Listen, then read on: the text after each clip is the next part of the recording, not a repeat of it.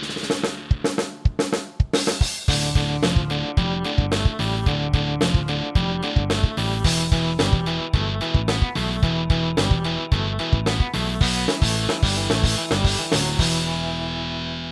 Guys, welcome back to the podcast daily musings. और आप सुन रहे हैं आपकी होस्ट मेरीन सईद को।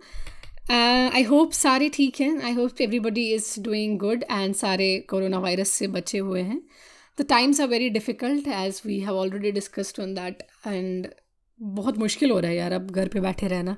लॉकडाउन ख़त्म ही नहीं हो रहा है। And guys, if you find me talking about pizza 5 to 6 times in this podcast or maybe more than that, please don't mind, because I can't tell you how badly I have been wanting a pizza and कोई delivery नहीं है and there's no way around.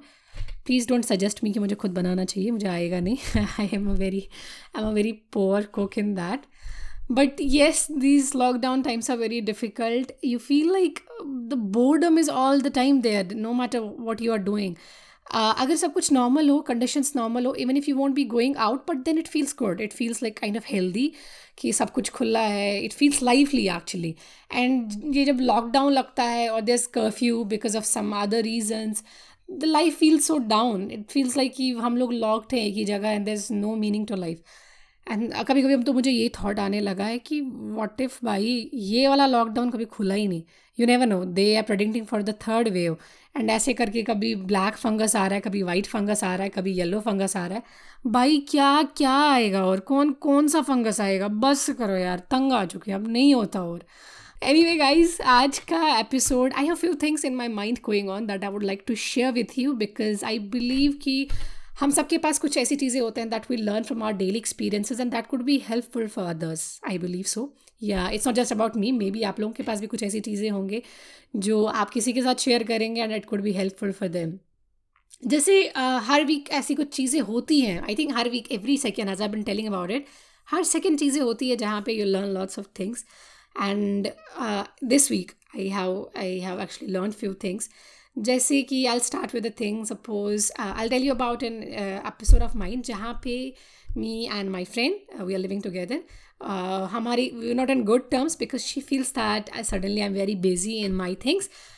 अब उसको ऐसा लग रहा है कि मैं बहुत बिजी हो रही हूँ, जो कि मैं हुई कुछ दिनों से. मैं I was like not paying attention to anything else other than some of the things.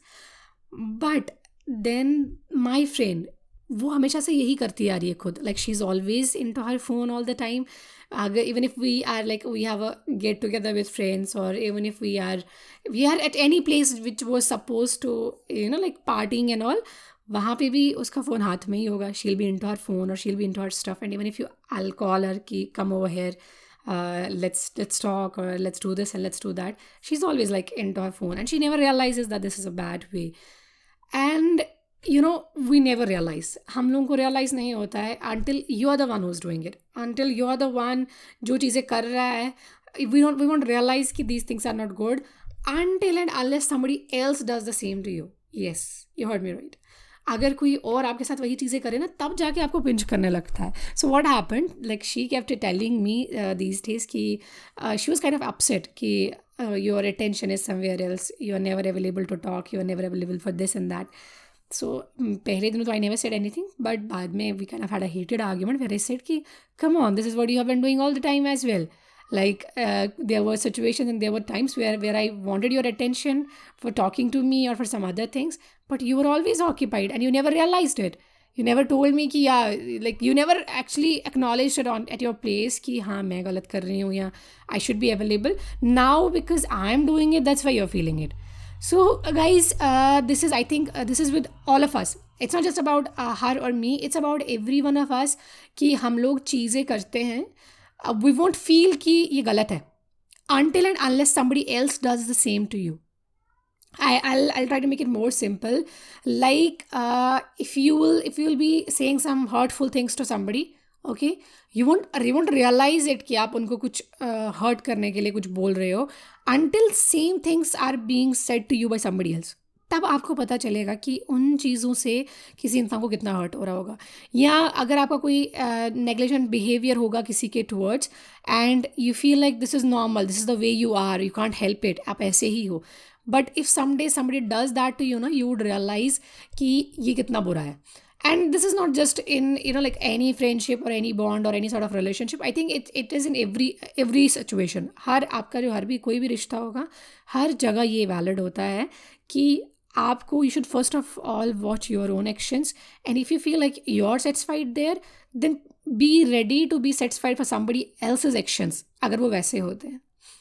So this is the first thing that was in my mind कि I just realized it कि if you are doing something to somebody और आपको लग रहा है ये गलत नहीं है, देन बी रेडी, अगर आपके साथ वही चीज़ें हो जाएंगी तो आपके साथ भी गलत नहीं हो रहा है.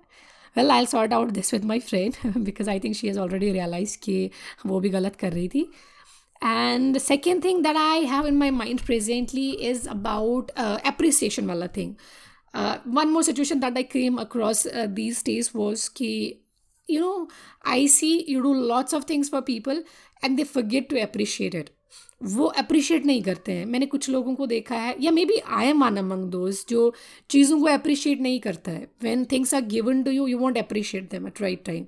You actually complain a lot and you're so busy complaining about things that you forget about appreciating. I'll tell you, suppose if you're somebody and I'll be doing hundreds of things for you, but if I didn't do that one thing, आपका attention उन 100 चीज़ों पे नहीं होगा जो मैंने आपके लिए किया है. Instead your attention will be on that particular thing जो मैंने नहीं किया है.